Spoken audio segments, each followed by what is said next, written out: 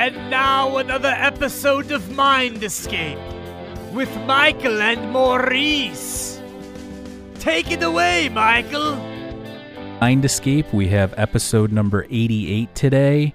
We're going to be talking about Michigan Sasquatch and Bigfoot with our new buddy, James Lady. You can check out James's YouTube channel below. I have the link there. Check us out at patreon.com/Mike and Maurice. You'll have exclusive access to interviews and stuff that we don't have on our YouTube and audio channels. Thanks to Shelby, who's a recent Patreon member. And visit our website at MikeandMauriceMindEscape.com. Follow us on Instagram at Instagram.com, Mike_N_Maurice. You can find us on Twitter at /MikeEscape. And we are also on Facebook as well. What's going on, James? How are you? Usual, I'm well. Thank you. And thanks again for having me.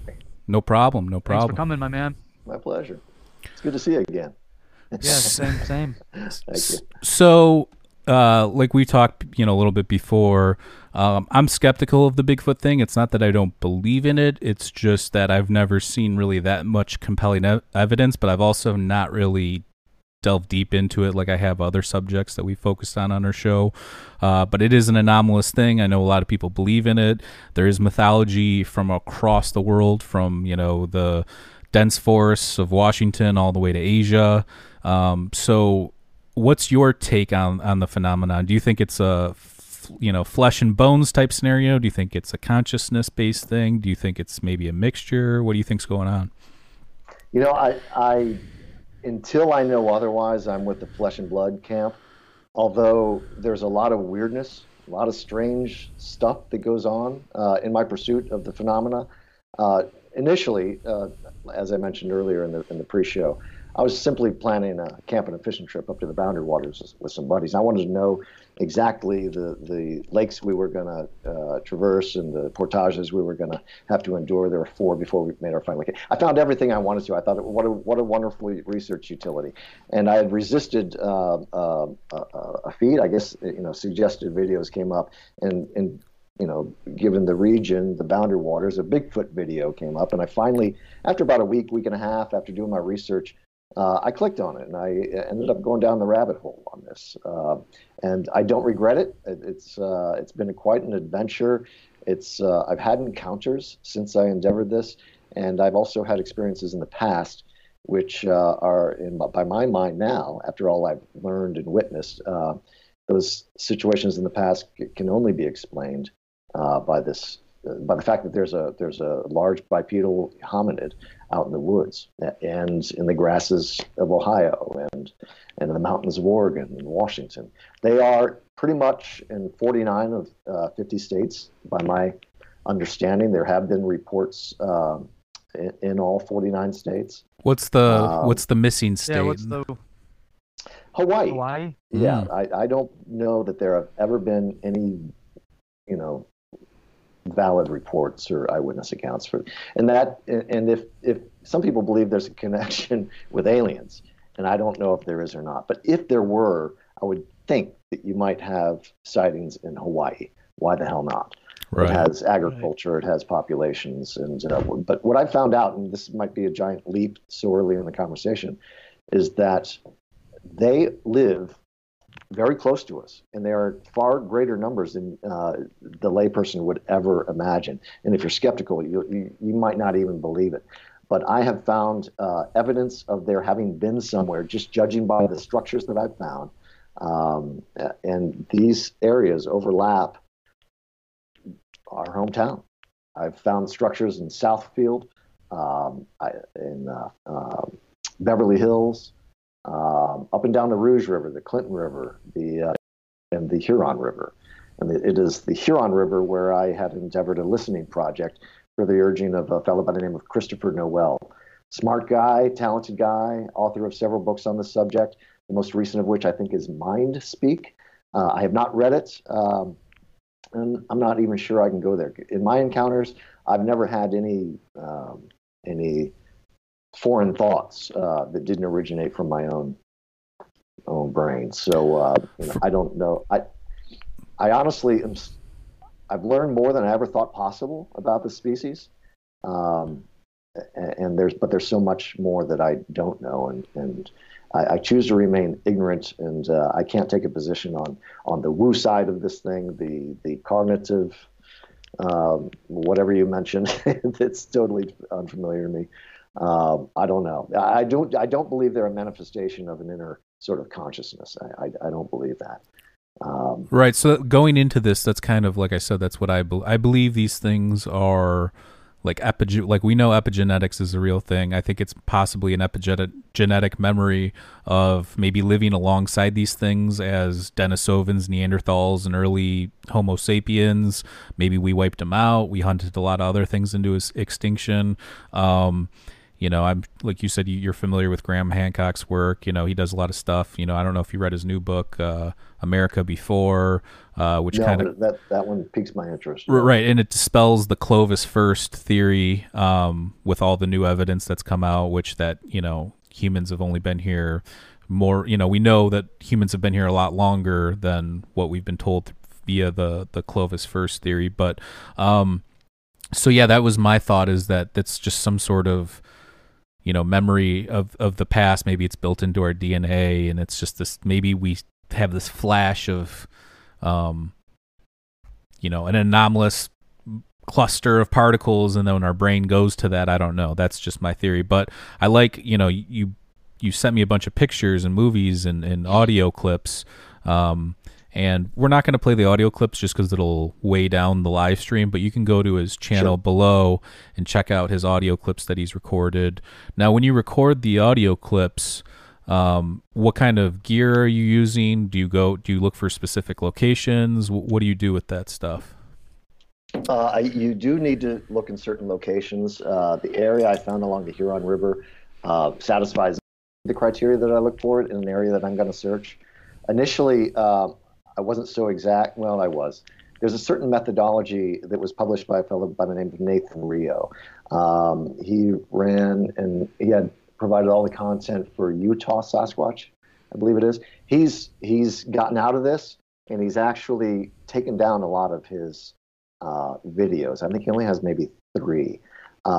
Talented guy, very smart, but he shared his methodology, and I'll send you the link to it. It is still an active link. You just can't find the video now on his YouTube channel. But I'm happy to send this. It's simply called "How to Find Bigfoot in One Day," and he doesn't find Bigfoot in one day. However, he goes to a new location based on the criteria, the search criteria, and the geographic characteristics of an area. And he'll go and he'll find signs. And he follows the signs. They lead to more signs, and ultimately, some concentration of teepee structures, like the teepee structures I found in Southfield. Yeah, let me pull one of these up here. I'm going to pull one up so people can take a look. I was just going to ask you, is that so these teepee structures are the things you're referring to when you said you found evidence on the Rouge River, Southfield, and things? Yeah, exactly. Okay. And that's what I'm looking for. So the area I found along the Huron River was protected on 3 sides by the river, and it had a couple corridors, the natural corridor, the river being the natural corridor, and man-made corridor, which is a railway. And I have found in Mount Clemens and in the greater Ann Arbor area that where you have intersections of these crossroads, whether they be natural corridors or man-made, very often you can find sign. And I found sign in this area. It's a public park, and people are through there dozens. It's a few dozen people, I would imagine, who go through this thicket. It's the inside of an oxbow at the Huron River, and I'm sure that none of them are aware of really what goes on there at night. And do I know what goes on there at night? I have a pretty good idea. The audio that I've gathered came after all that search, after observing the structures within this area over some months. And it was Christopher Noel out east who sent me his recorder, which just looks just like this. It's the Olympus DM70. Okay. Right, 720 DM720. Anyway, this little unit, it's about $150 on Amazon. Can you guys see this that I pulled up these teepees? Can you guys see that? See. Okay. Oh, I cannot. Oh, I wonder why. What's going on? So Christopher encouraged after seeing what I had published on my YouTube channel. He said, "You've got to start recording," and I have to say I resisted because I'm a guy and I'm lazy, right? Yeah. And the necessary work and effort that went into this was Herculean, pretty much. It caused stress on my relationship. I'm married now. Finally put a ring on it. Nice, congrats. After a Oh, long congratulations. engagement. Yeah, thank you. But the engagement almost broke up a couple times because of this passion. I know by my own wits and my own reckoning that this phenomena is a real phenomena. And having learned from others, I went out and the river I've been fishing in since I was a boy up north, on the 45th parallel. All my attentions were on the stream, and now I learned this technique and what to look for in the hills and in the forest. I started exploring. I kind of burned out on fly fishing, so went the inland route and found amazing things. And one of my first days out, I'm not a big whooper or hollerer, but I gave a whoop and I got response. And it wasn't a half hour later I was exiting that I was kind of huffed out. 3 times something was paralleling me above a ridge back to my left. And that was a bit daunting. Yeah, I'd say so. It was pretty Those wild. pictures are broadcasting on YouTube.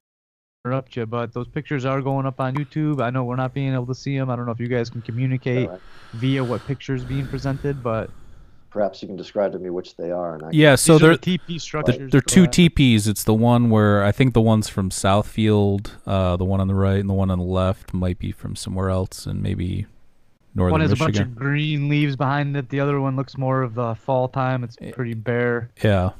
Oh, is that a singular TP?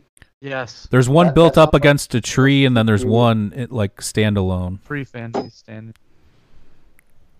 Okay, I want to look at that. I got a notification. Watch now. Mike and Maurice is on live.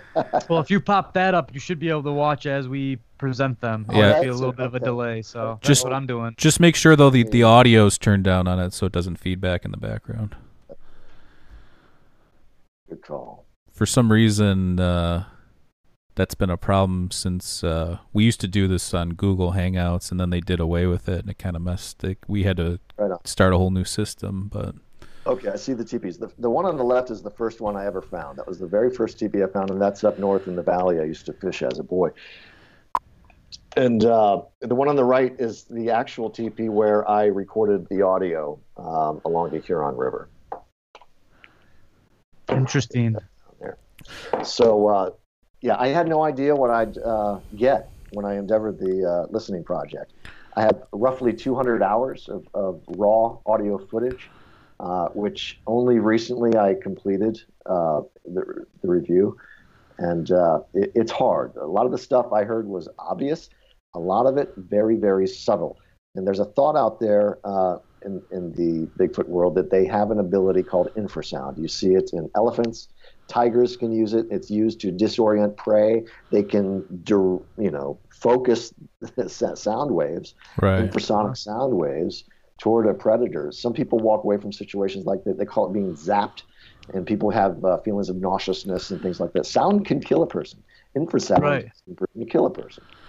So it definitely has an effect, a biological effect.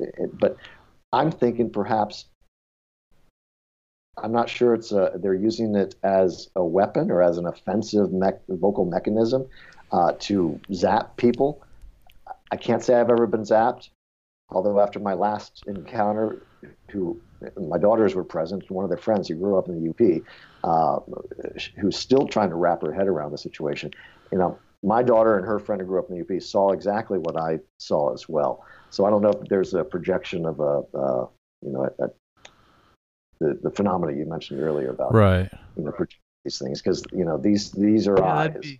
When you see eyes the size of the bottom of like Coke bottles, and they're really wide set, and they don't move a freaking millimeter the whole time you're staring them down. And then when that set of eyes is joined by another one off to its right, and then another one appears up here. This is the encounter I had with my daughters. Another one appeared up here, a single eye. This was single, and this was a set down here. This single eye was revealed not by its movement or opening. It was revealed by the silhouette. I saw the silhouette of leaves being moved to reveal that eye. And it was at that point, okay, I'm thinking red eyes are bad. Everything I'm like, red eyes are bad.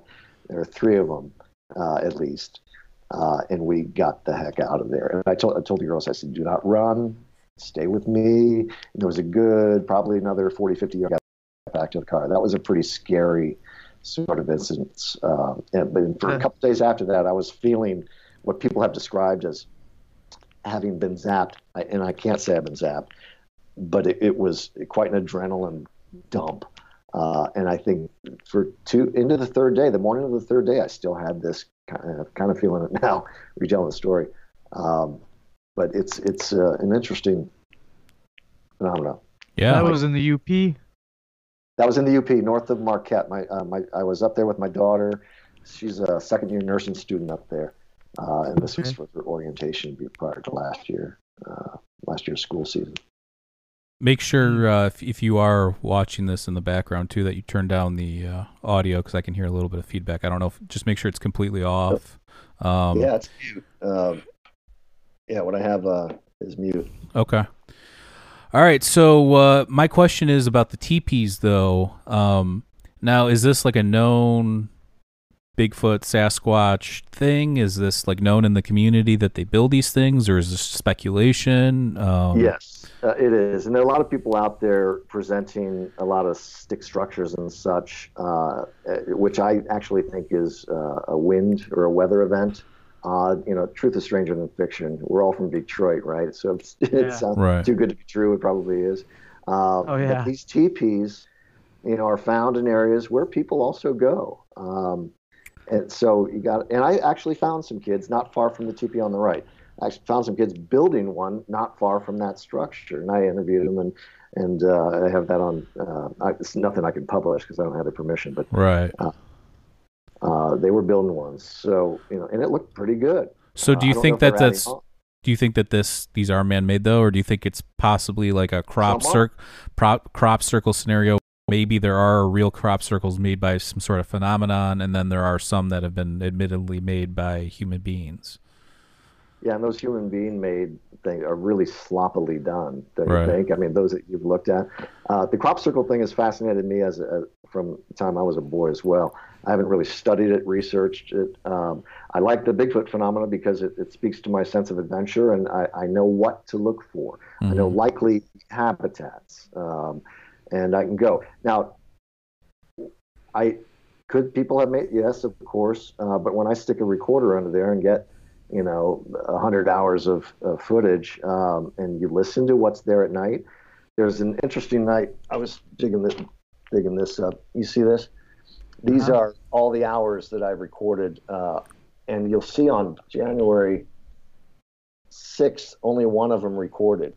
And the night before, on that particular recorder, it wasn't supposed to record. It wasn't supposed to skip a day. It just did. It skipped a day, and which I think is really sort of anomalous. But that day that it actually recorded on, it was the only one of the 3 recorders I had out in the woods that did record. That is the Orthodox Christian birth of Jesus. This is when they celebrate the Christmas on January 6th. Most of us who have a Christian background celebrate on December 25th, of course.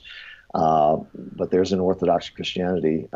It says the 6th is a day. I'm not saying there's any relation. It's just another weird thing that has happened. And I actually have recordings of a phoneticized Jesus Christ. Again, I was going to ask you, with these recordings, you take these little recorders out into the woods, and then you just turn them on. You can program them for different days to fire on. Exactly. I would have it turn on at 10:30 at night and shut off at 6:30 a.m. Another interesting thing about that January 6th date is that audio recording, the full 8-hour footage, starts with snoring. And I planted the recorder, this little thing. Mm-hmm. Put it in a little bag and stuck it at the base of the teepee underneath, and kind of put up in here out of sight of any humans. And they always find these things. Whatever I recorded, I believe them to be the Sasquatch. They always find them. I don't know if it's smell or sense. I had an alarm go off on one of my recorders, and you could hear it on the recorder. And then 90 seconds later, I have one of the audio clips that I sent you. It's some weird stuff, including some what I think is infrasonic speech.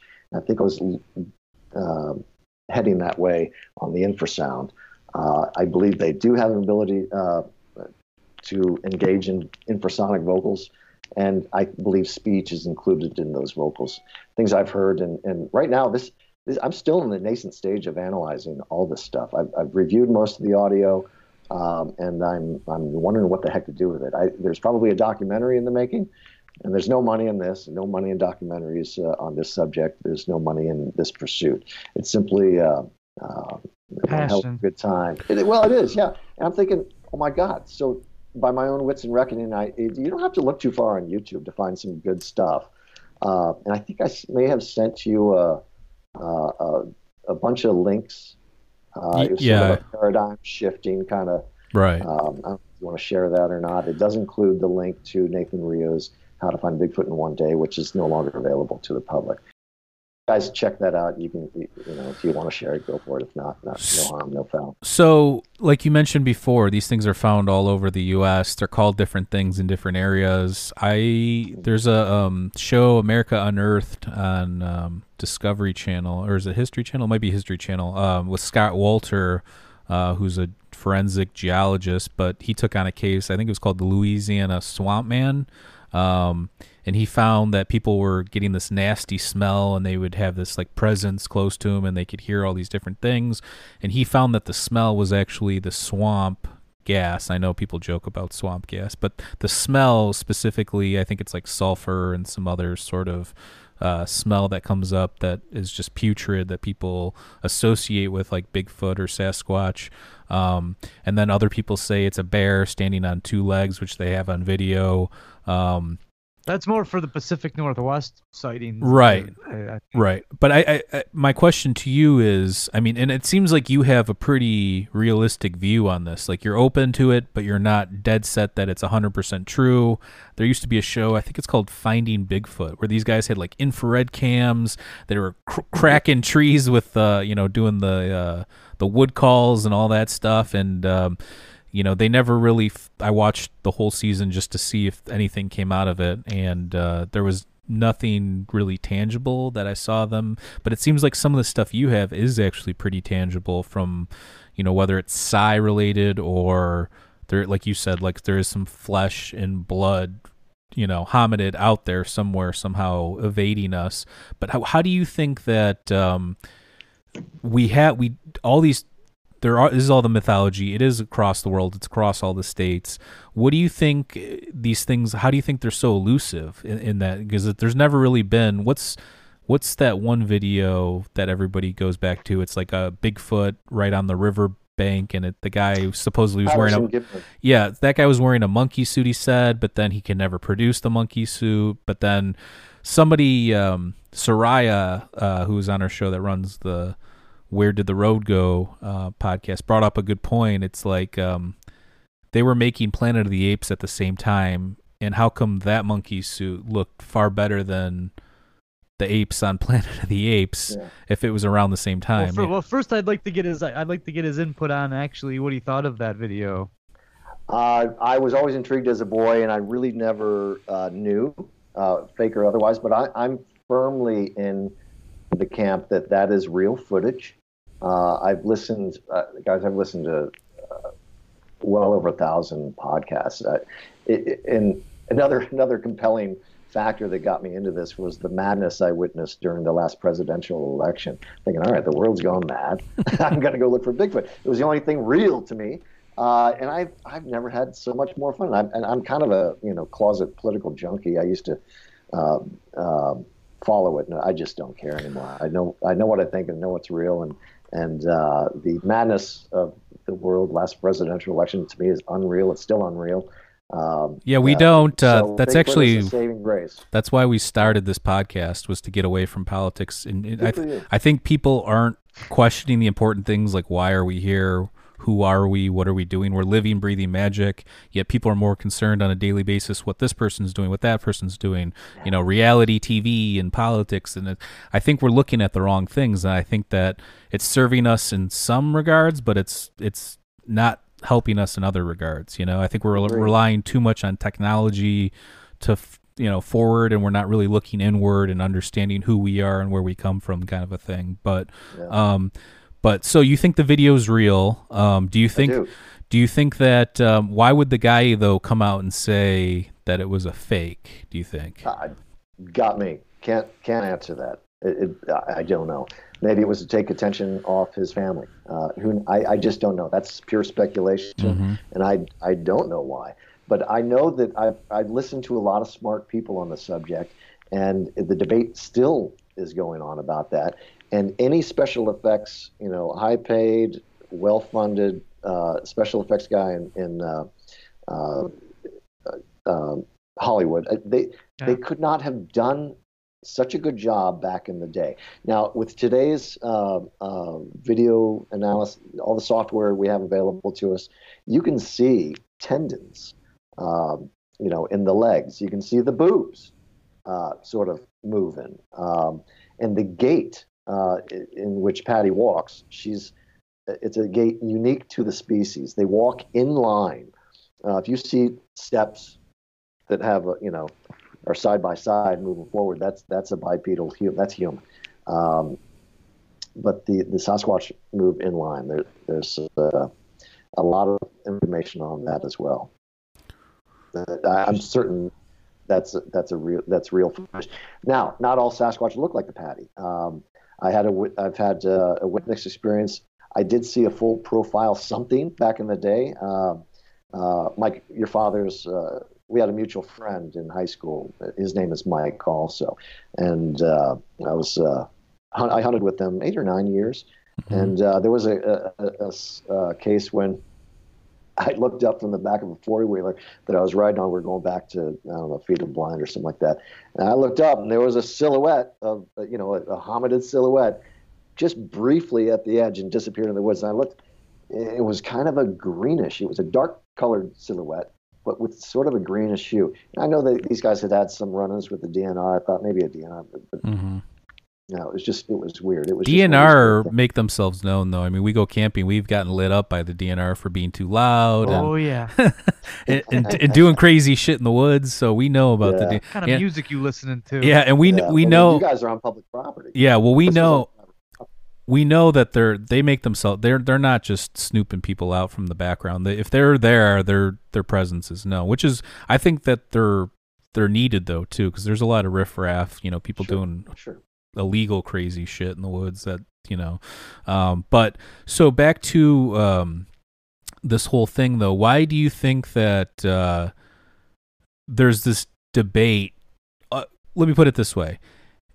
We know that these things existed in the past, okay? Gigantopithecus and other early hominids, and even through evolution we've obviously have been altered from Denisovans and Neanderthals, and some people say, well, maybe Neanderthals are survived, and I've heard other explanations. I don't believe that. I think Neanderthals are actually smaller than us stature-wise. I think they're wider, but they're actually shorter in general.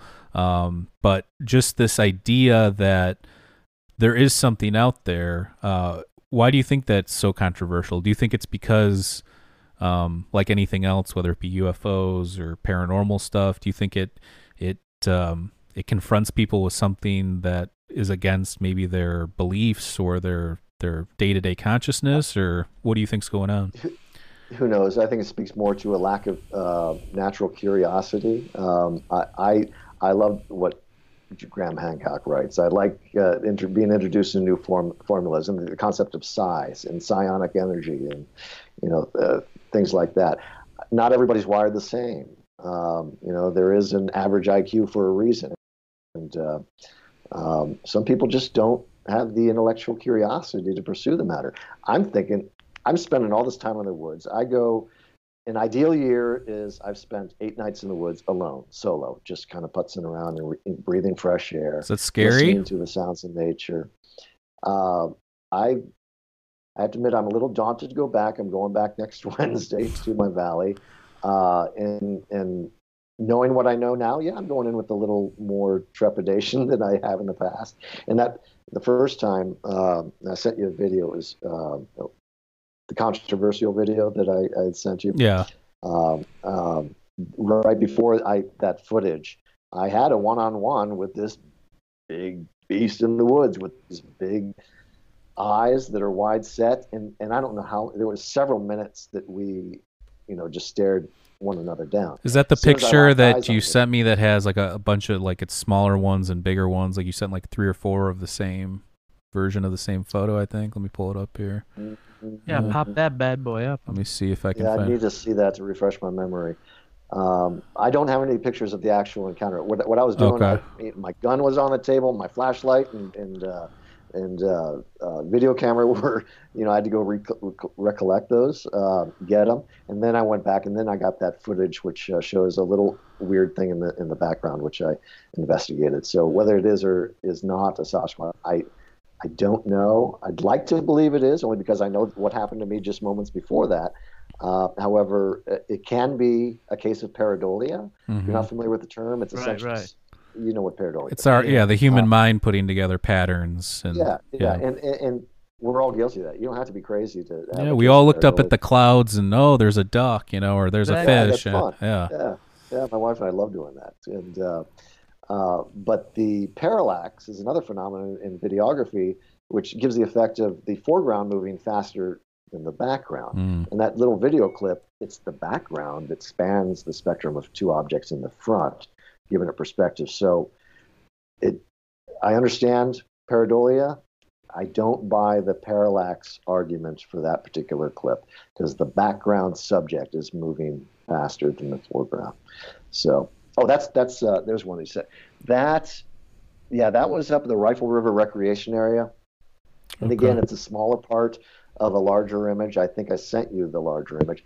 And interesting, you can see. Here, let me see. What perplexes me about this, it looks like you have a couple of creations back there. You can see some eyes, and the subject on the right, if you want to call it, there are fingers in the seconds apart from the 3 images that I took. It reveals these anomalous, these blob squatches, if you will. They change, and there are 2 perspectives of the fingers. Let me see if that perplexes me. Now that can be. I'm not saying they are or are not dogmen or Sasquatch or dogmen. That's another phenomenon you guys might want to look into. Yeah, is that the Wendigo or Wendigo or whatever that's called? Yes and no. Some people confuse the 2. Some people call them skinwalkers. The Wendigo, I think, maybe skinwalkers. I haven't researched that area of this. There are other giants and monsters out there that I've heard people witness and seen, but I haven't really dealt with. Well, yeah, they're all considered what, cryptids or something along that? They are cryptids, yeah. And you asked why they didn't see it. If you had a wolverine under your house, you'd never know it was there in a lifetime. They are so elusive, and I think that it's just the very nature of these beings that they are. They're masters at concealment. They're just, they call them ninjas of the woods. They're an amazing phenomenon. Yeah, that's interesting. And you're right. I think with the Wolverine is in Michigan. I mean, everybody knows U of M, Michigan Wolverines, but they're not they're not as plentiful as most people might think. And when there is a picture of them, it's like, oh, we found a Wolverine, So it's one of those things where you're right. It's elusive, and we know it exists, but it's still not seen that often. But and there's a lot of animals in nature. I think the snow leopard's similar. Like they have a hard time filming that, So I saw a lynx along the Rouge River under the Mixing Bowl, where the Lodge and 696 and Northwestern Highway. I saw a lynx right there. They're not even supposed to be down this far. Wow. That was pretty crazy. But this is all part of my. I think I was going to visit my daughter. I just took a little detour and poked around the stream and saw a lynx. Now, I wanted to ask you, a lot of your stuff is it all in Michigan? Because I'm a backpacker. I go Colorado, Tennessee, and things like that. I've been in the woods for 9 days and stuff like that. But number one, I'm always with a partner, so I can understand that daunting feeling of being out there alone. But I just wanted to clarify, most of your sightings are in Michigan. My sightings have been in Michigan. I've not, although I was out in Idaho once camping, and I just reached out the other night to the woman. This is back with my ex-wife. Um, it was in Idaho, not far from the Salmon River, in the Sawtooth Mountain Range, probably within an hour's drive of Stanley. The first morning there, I woke up to someone running through the camp. I thought Mark must be going for a run, right? So I asked him when they woke up. I said, "He went for a run." Nobody went for a run but I heard something on 2 feet run right through our camp. And the interesting thing, we were in the last campsite along the river where the it's kind of like this chasm or this little valley. It tightens up, and there's a choke point right there. Choke points is another area you want to look for when you're looking for sign and such. But I heard something run through the camp in Idaho. I was out in Vermont recently, took a hike and found some interesting anomalous things which complemented across a bog, destroyed hunter's blind and such. It was an odd thing. It's a nice little hobby. You can take anywhere with you. Yeah.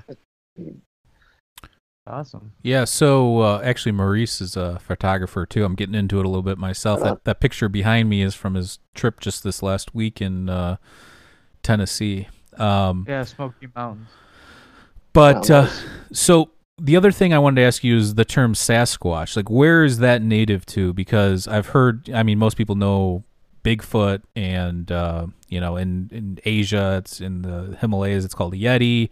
But is Sasquatch like a Native American term? And if so, like what regions is that indigenous to? My understanding that it isn't a Native American term. It's one of the northwestern tribes, I believe, and it was phoneticized from the actual word, which I can't reiterate at the moment. But yeah, its origins. And speaking of the First Nations people, every tribe has a name for these. You can look them up. It doesn't take you that long to find a list of different names for this. Some revered them, some feared them, some traded with them.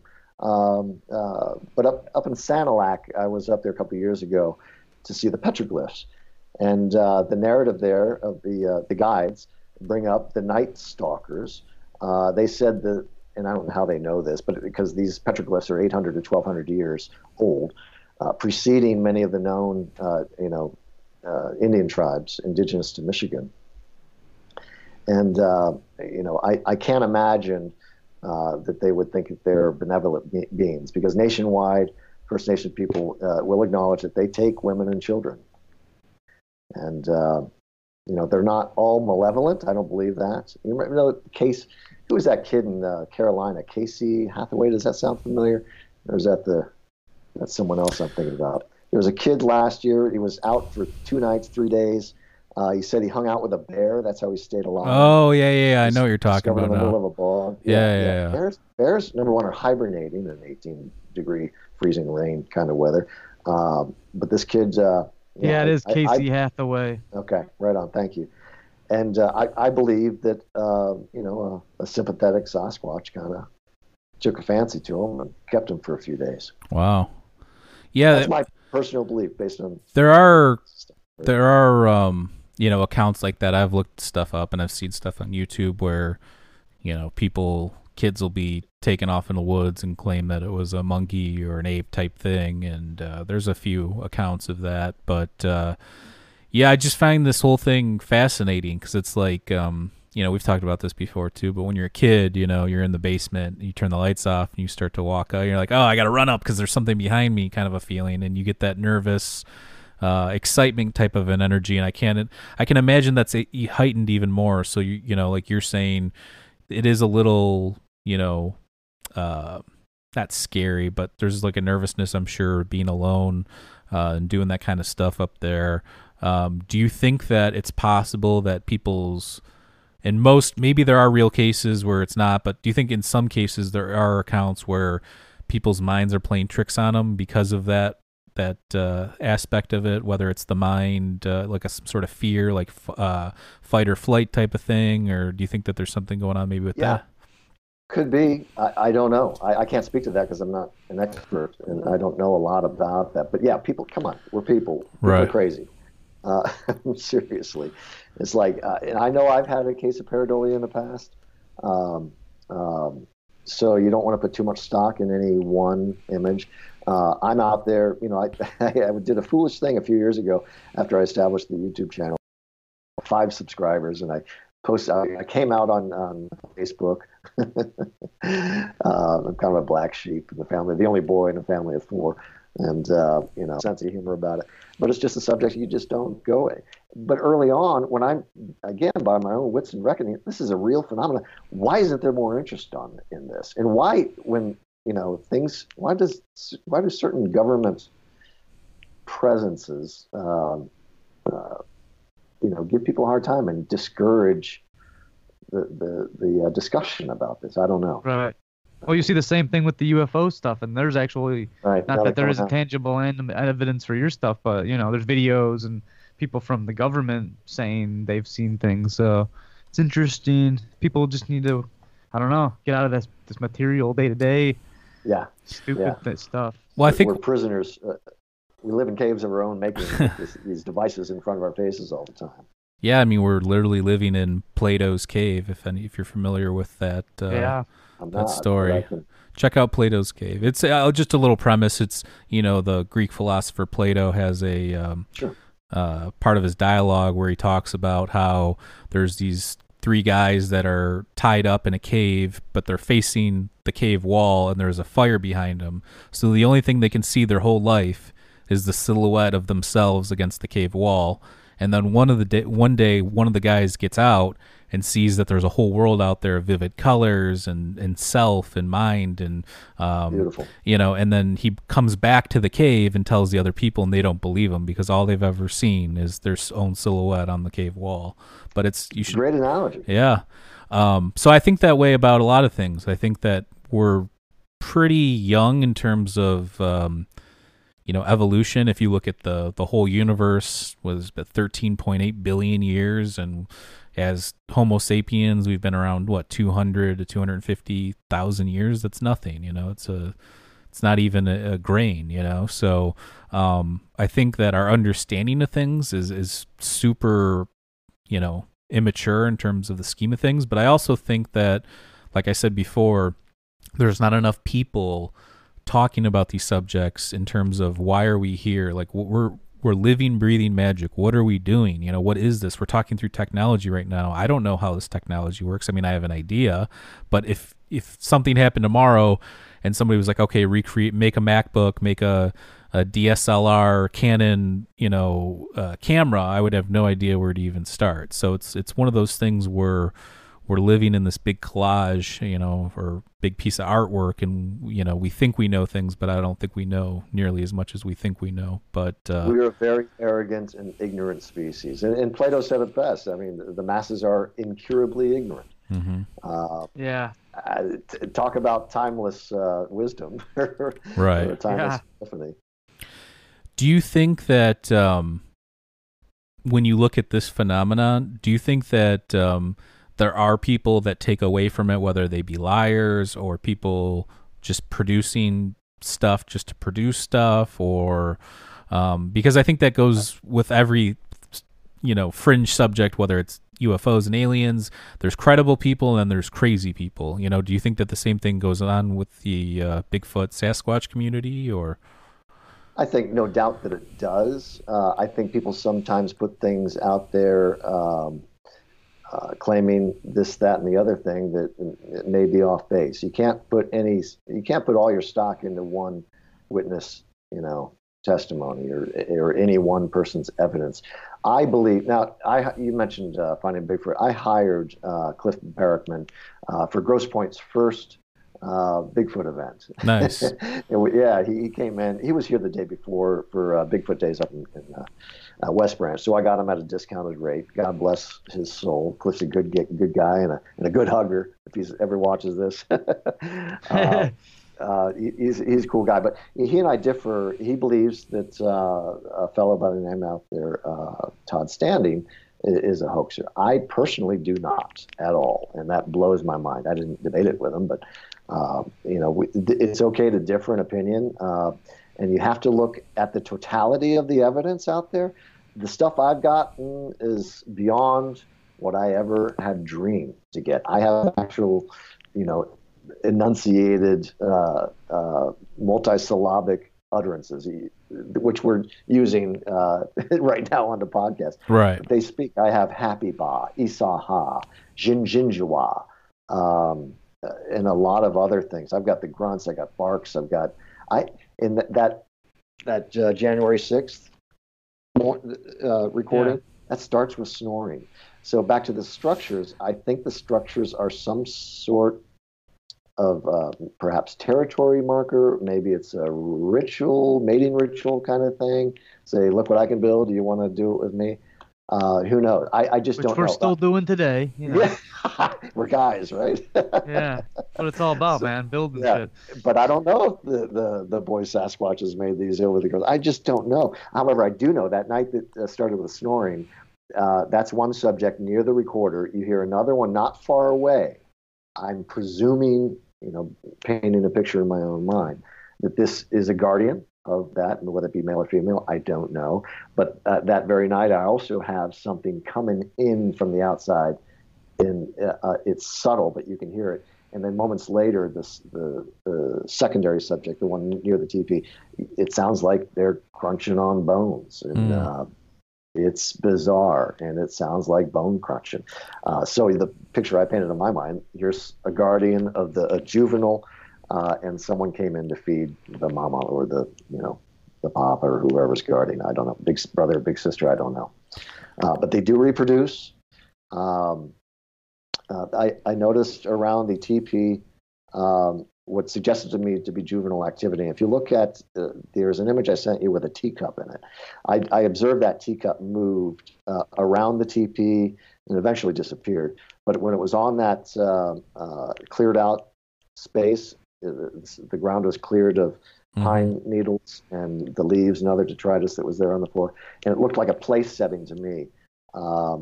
Garland appeared over the entrance to the teepee. And I think they're maybe just mimicking us. We're decorating our houses for Christmas and such. I think it was a direct mimic. And I've had these crazy audio recordings that has snoring, it has coughing. I haven't published yet the snoring nor the coughing. And when I do, if I ever do a documentary on this, that will be integral in the setting the time and place and the scenario there. But the secondary subject I mentioned was the one coughing. It sounds exactly like a human coughing. It's bizarre. After the call, send me your digits, and I'll text both of you some files that I've never published, including the coughing. Okay. Nice. And That's what I'm talking about.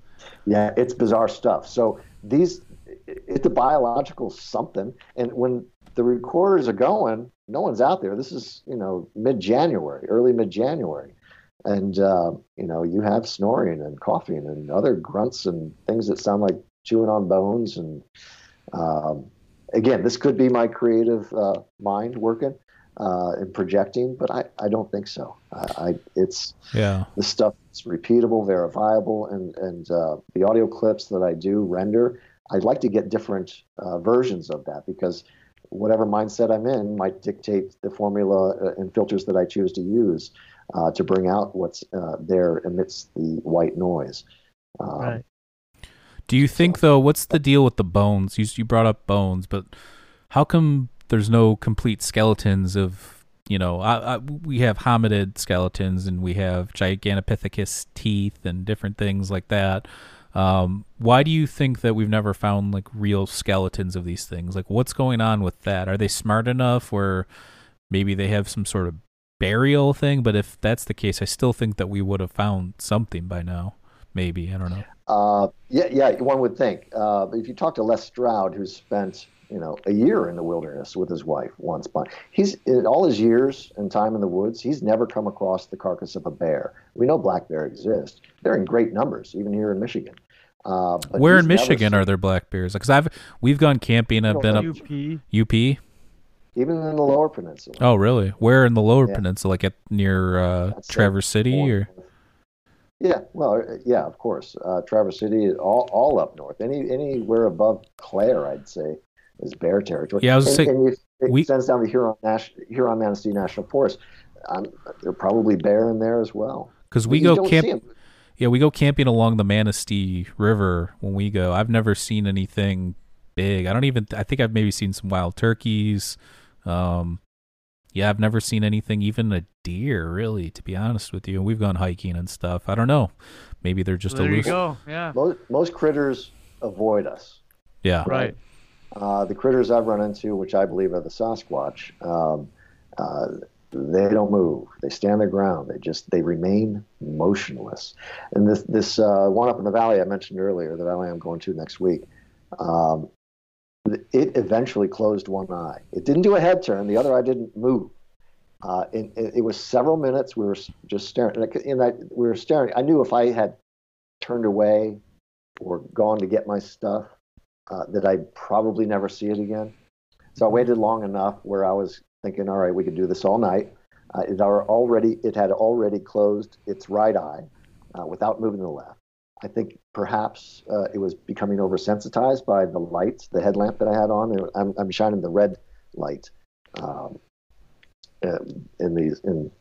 bring out these eyes. But that was pretty darn interesting. And I never saw it after then. The eyes disappeared after I went to grab my gear, and then I came up with that, whether it be a case of pareidolia. I don't think it's parallax in that little video clip. And there are 2 videos, I think, on my YouTube channel which explore that clip. I just brought up the picture of the footprint in the tall grass. That's a favorite.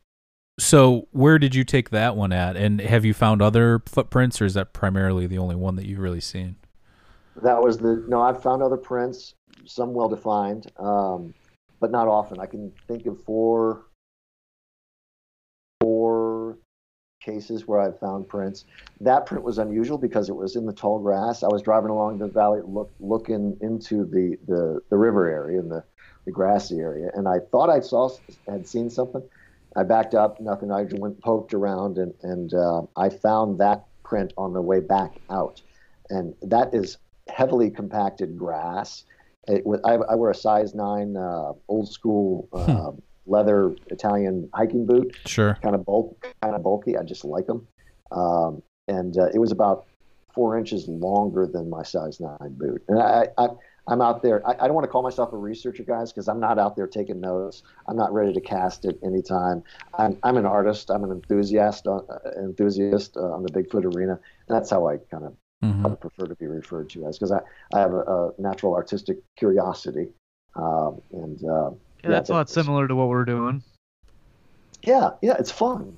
Yeah. We could be doing a lot less productive things with our time. Oh, that's for sure. What about like thermal or night vision? You have this one. Let me see if I can pull it up. Let's see here. I was gonna ask you too. You don't have any like cameras or anything? I know I have a GoPro 7. It's not the best quality at night, but you can kind of see stuff if you set that ISO up really high. Yeah, I've never caught anything on GoPro that I would say is a living creature like a Sasquatch. Okay. I haven't. I did put up game trail cams in the area where I recorded, and I got nothing, absolutely nothing for an entire week. I put 2 cams out there for a week, and I got nothing. Not a rabbit, not a rodent, not a no squirrel, no raccoon, no deer, no birds, nothing. For a whole week in a nature area, a designated nature area, I think it was pretty interesting that I got zero, nada on that.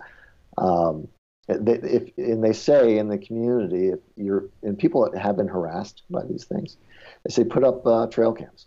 That is an actual deterrent to these things because they're savvy to them. They're savvy to the sound, or the light, or the sonic emission. I don't know what they're savvy to. But they tend to avoid these things. The image I was gonna say to support that, I went backpacking in Oregon 2 years ago, and we saw one chipmunk the whole week we were there. So they can hear you coming a mile away, especially in those real, if you're at a campground or something, a raccoon or something might be used to the humans. They'll come up and they'll grab your grub, but yeah, they will. When you're in the backwoods, man, they can smell you a mile away. So people are like, well, you'd see them until you go in the woods and you see how vast and massive these woods are. It's definitely Yeah. possible that something's hiding out there. Well, I tell you, and as elusive as these things are by nature, they are cryptids by definition. It's just their nature. It's hard. And I see you have the photo up there, that screen clip. In that, you see what looks to be kind of a head, and a forehead that goes up and then down, and you see an ocular recess. And at one point, when it turns, you see what looks like an ear sort of recess, ocular recess. Right. No, that wouldn't be ocular. Oculars. Anyway, and you have the large back, the trapezius muscles. This phenomena, whether it be an apparition of parallax and pareidolia, or an actual juvenile Sasquatch, which I believe it could be, given the fact that this is not a case of parallax, because it is moving faster in the background than the foreground you see there. So it's still a mystery. It can't be proven. It's just one of those anomalous things. Where was that one taken? That was up in the valley up north. Okay. And what setting is that on your camera? That was probably an auto setting. I had my flashlight in one hand and the video camera. It's I don't think I have. I think it's in the car. It's just a video camera. Okay. I don't even know the model. It's a Sony. I got it at Costco for $250. Gotcha. And that's what that was captured on. So I think the pardon. Yeah, no, I was going to say that one's pretty interesting. I know, there's a lot of, that's why that picture right there is kind of things that I've seen other people use to correlate Bigfoot to like light orbs and UFOs and that kind of stuff. And there's a connection with all that of the witness testimony that I've heard. Orbs, or ball lightning, many different descriptions and names for it. Right. Nobody really knows what it is. Yuri, what's his last name? I forget. He worked for the CIA. Oh, Yuri Geller. Yuri Geller. Yeah. Yuri Geller, yeah. He, as a boy, approached one of these light phenomena and touched it. Yeah. And it was after that, he claims, that he was gifted in these talents that he had, which are completely supernatural. The guy's like Superman. Well, I know people he was considered somewhat believable, and he's still doing a lot of stuff within that community, but I think the spoon bending thing was found out to be a hoax, or he was doing something, like a mentalist type trick with it. So people started to discredit a lot of his stuff, but I think that he was on, there's a recent documentary put out about the remote viewing, with the Stanford Research Institute with, what's his face, Russell Targ and Hal Puthoff and all those guys, who started that whole thing. And he was on that documentary as well. I think the documentary is called Third Eye Spies. You can find it on like YouTube and stuff. Love that. But it's interesting. But the Yuri Geller thing is, I know it's polarizing, because there's some people that believe him still. Some people think he's, just because he was found out to be doing that one thing, that diminishes the rest of what he's doing, so. Yeah. Somebody just commented, somebody just commented they saw Bigfoot in Washington State when he was a truck driver. That's Papa Bear 001. It seems like Washington, with the old growth forest, or old, what do they call it, the dense forest up there. There's a lot of sightings up that way, it seems like, which is interesting. It is interesting, and roadside sightings. I sent you that email, and I do have permission from Gumshoe Guy that you can share that data if you wish. Okay. It's a popular way of seeing these things. I mean, if you look throughout the BRFO, there are a lot of roadside sightings. A friend of mine's daughter is in the Coast Guard, and she's out in Oregon. He was out there speaking to somebody who was savvy to the subject, and he believes that there are more in the Midwest than there are in the Northwest. We're flat, but that's more area that is habitable. In Ohio, they call these things the grass man. They're Yeah, it's They're strange that deceptive. everybody's They're has a well name for it, you know? It's like the Great Flood almost. All the histories have this right. Great Flood in it. Throughout So cultures around the world, you have a great flood story. Yeah.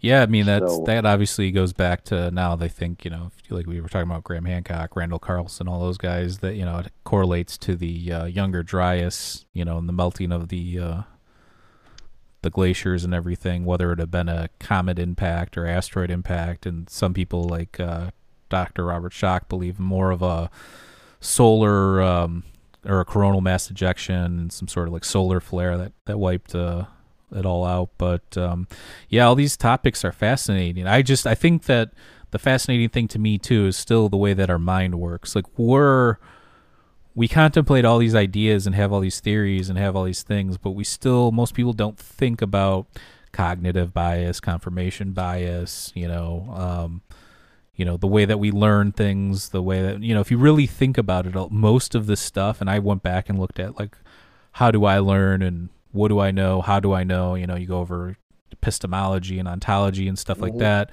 And it seems like a lot of the stuff that we know and a lot of stuff that we learn is just our own interpretation of something we've already heard, you know, like it's very rare. Frame of reference. Yeah, even like art, you know, like I was in bands for a long time. I'm a guitar player. You know, I'd find a lot of, you know, one of my main influence was Trey Anastasio from Fish, and a lot of the stuff I was playing, it's like that kind of sounds like Fish, you know, like I got to rewrite this song, or you know, you find yourself, you know, implementing things, taking from other people. And I know that that's how it works. You know, there's influences and you build off that kind of a thing. But I always try and when I'm doing something now, take the approach of how can I do this where it's completely fresh or it's completely new. What do we know and how do we know it? And it seems like with your stuff, you're kind of, even though you call yourself an enthusiast, like I said, I find some of your stuff more credible than a lot of the other stuff that I've seen, you know, and there's a lot of, like we talked about earlier, I don't necessarily want to call them liars, but there's a lot of people that embellish stories and maybe they tell themselves a narrative for long enough where they believe it, or they misremember something. We know our memory is super flawed. You know, it's this narrative that we tell ourselves within the theater of our mind, and then what actually happened, if you get three people in a room and they all tell the story about an event, it all kind of varies a little bit, you know, so. Sure. Well, we go in the direction of our most prevalent thoughts, and there's no doubt we're affected by our environment. And that's really the scope of our perception, our worldview. Do you just follow the evidence or things that you find, or when you go out and do these things, do you have not like an agenda, but just like an idea of what you're going to do, or how do you, when you go out there, what are you thinking? I try not to think too much. Okay. Quite honestly, when I'm out there, I go up north to decompress. I grew up with three sisters. My last name is Lady, for goodness sake. My mother's first name is Gay. Honest to God's truth. She's remarried, but anyway, growing up with a heavy female influence in my life, you know, I'd spent a lot of time at the creek as a boy, and now I run to the woods as an adult. Got my two daughters, my wife, and ex-wife, and all three sisters. My mom's still with us, thank goodness. You know, I go out there just to decompress and not think a lot. I feel like a kid in the woods again. I want to go and I want to play with my toys. I grew up on Tarzan, James Bond, Daniel Boone, and this is kind of a hobby where, you know, I can look at my childhood, you know, hero figures and sort of emulate or live a life that they did. I get to carry a gun, right? I got my cameras and my FLIR and all this kind of stuff. Mm-hmm. Actually, the last one-on-one encounter I had up north with my daughters and one of their friends, I had all that stuff with me, and I did not even consider using it. I had no reason until I saw one of these things move.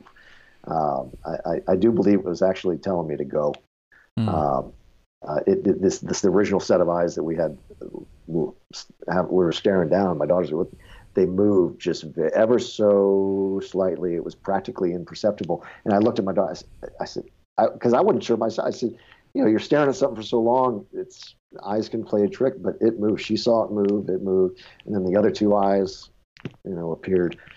It was the first time I had ever seen red eyes in the woods, and that was sort of terrifying. Yeah, I bet. It was a little nerve-wracking. I'll never forget it. That's for sure. So, just to wrap it up here, if somebody was trying to get into this, and definitely check out James's page below. We have the link there. Subscribe to his YouTube channel. But if somebody was interested in getting into this and looking, going down the rabbit hole a little bit, what would you say is the most compelling or best evidence or somebody's research? Like who's the top dog in terms of credibility, do you think? Well, there are quite a few, actually. Earlier, I was thinking of a couple figures. M.K. Davis, look up his work. He's done a lot of excellent audio and visual analyses. He's even done one on the Patterson-Gimlin film. He's got some skills, and he's a rational thinker. He's worth looking at. There's also a fellow by the name of Bob Gimlin. It's Gymlan. He's a young kid, I think graduate or postgraduate age in that rate. He's got a keen mind. He's objective in his approach to the subject, and he's worth looking at as well, Bob Gimlin. As far as evidence and work, take a look at Melba Ketchum's DNA genome study. It has 109 or 111, over 100 samples, and I looked at the data. I think it's pretty good. She was assailed by the naysayers. The Bigfoot community online can be rather brutal. Mm-hmm. I think her data is really quite good. I think, and I've spoken to her. We've chatted a little bit. She's given me some hints as to where to look from and all that kind of jazz. But I'd look at Melba Ketchum's genome study on the subject. Who else would I look? Consider Christopher Noel's work. He's open-minded about the mind speak thing, and he has some amazing experiences and amazing evidence as well. He's got FLIR evidence. He's got one in the woods doing a little, something with its hand. Christopher has a theory that it's the Sasquatch. Having a mind fart here. My mind needs to escape, boys. Yeah, the FLIR They all do. The FLIR radar is actually what they've been using. Like that's what's on all those USS Nimitz, the UFO sightings that the pilots, they switch between the different views. There's TV view. There's, it's basically that's the radar that they're using. I'm sure it's a little bit different than one that you could probably, Good quality stuff is what we're saying. Yeah. But yeah, there's definitely anomalous things out there, whether they can be explained or it's like you said, trick of the camera, trick of the mind, whatever it may be. But definitely worth looking into. And I'm glad you came on because this definitely, piqued my interest on the topic a little bit more. Like I said, I'm still skeptical. I'll always be skeptical. Yeah. I believe in UFOs. I believe in UFOs, but I'm still skeptical about those. We have harder proof of that than probably most other fringe things. But but it's just right. Keep pushing forward and keep questioning. That's all we can do. Yeah. And if I were to direct anybody to my work, if you want a shortcut to the pithy stuff. In my earlier publication, there's a 3-minute, 8-second clip. I think I may have sent you the whole file from a mail drop option. But it's called Vocals Throughout and Speech at 57 and 202. You'll hear, they're known to, eyewitness accounts say they click. They communicate with one another by clicking. Discovered they cluck. And I believe there's a lot to this infrasonic ability. There is a lot of mumblings in what I've recorded that are very difficult to hear, but you can tell they're multisyllabic, enunciated expressions. And often there are multiple subjects there. But I'd go to that 57 and 202 spots in that earlier video. And everything, it's pretty esoteric subject, guys. And this audio is new to me. Even the infrasonic stuff that I'm investigating right now. Is very esoteric. So take it with a grain of salt if you wish. This is just me being a kid in the woods. finding one clue and investigating, and seeing where that leads me. And thanks to Christopher Noel. His website, by the way, or his YouTube channel is Impossible Visits. He's got a lot of great stuff out there. He's a smart guy.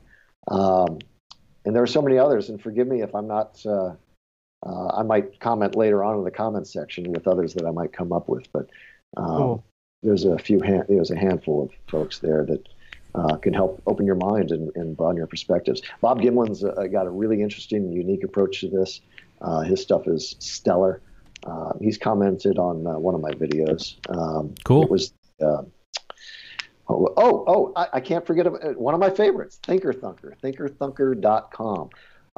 Look him up. He's brilliant. He's also I'd call him artistic with his camera abilities, but he's a sharp guy and puts a lot of time and effort into his product. And he'll get you thinking. He's got some really crazy and really awesome stuff. Nice. Yeah, beyond mine. So I'm just a little piece in the puzzle. I'm grateful for this exposure. Well, we had to get you on. I mean, you know my parents, my cousin, so it's like, we got to get you on, and to be honest with you, like I said, I appreciate that you still have an open mind to, other possibilities, whether it be something paranormal, some trick of the mind, whatever it may be. I don't think, that's what I've learned from doing this podcast and researching and reading and talking to a ton of people is like, don't die on any hill, just have an open mind and understand that, if you can keep your mind open enough, you're able to evolve and change with new information. And when you start to pigeonhole yourself into one paradigm or one, subject, whatever it may be, you might find evidence later that contradicts that. And then you find yourself fighting, with other people about stuff. Yeah. So, we can be our own worst enemies. Right.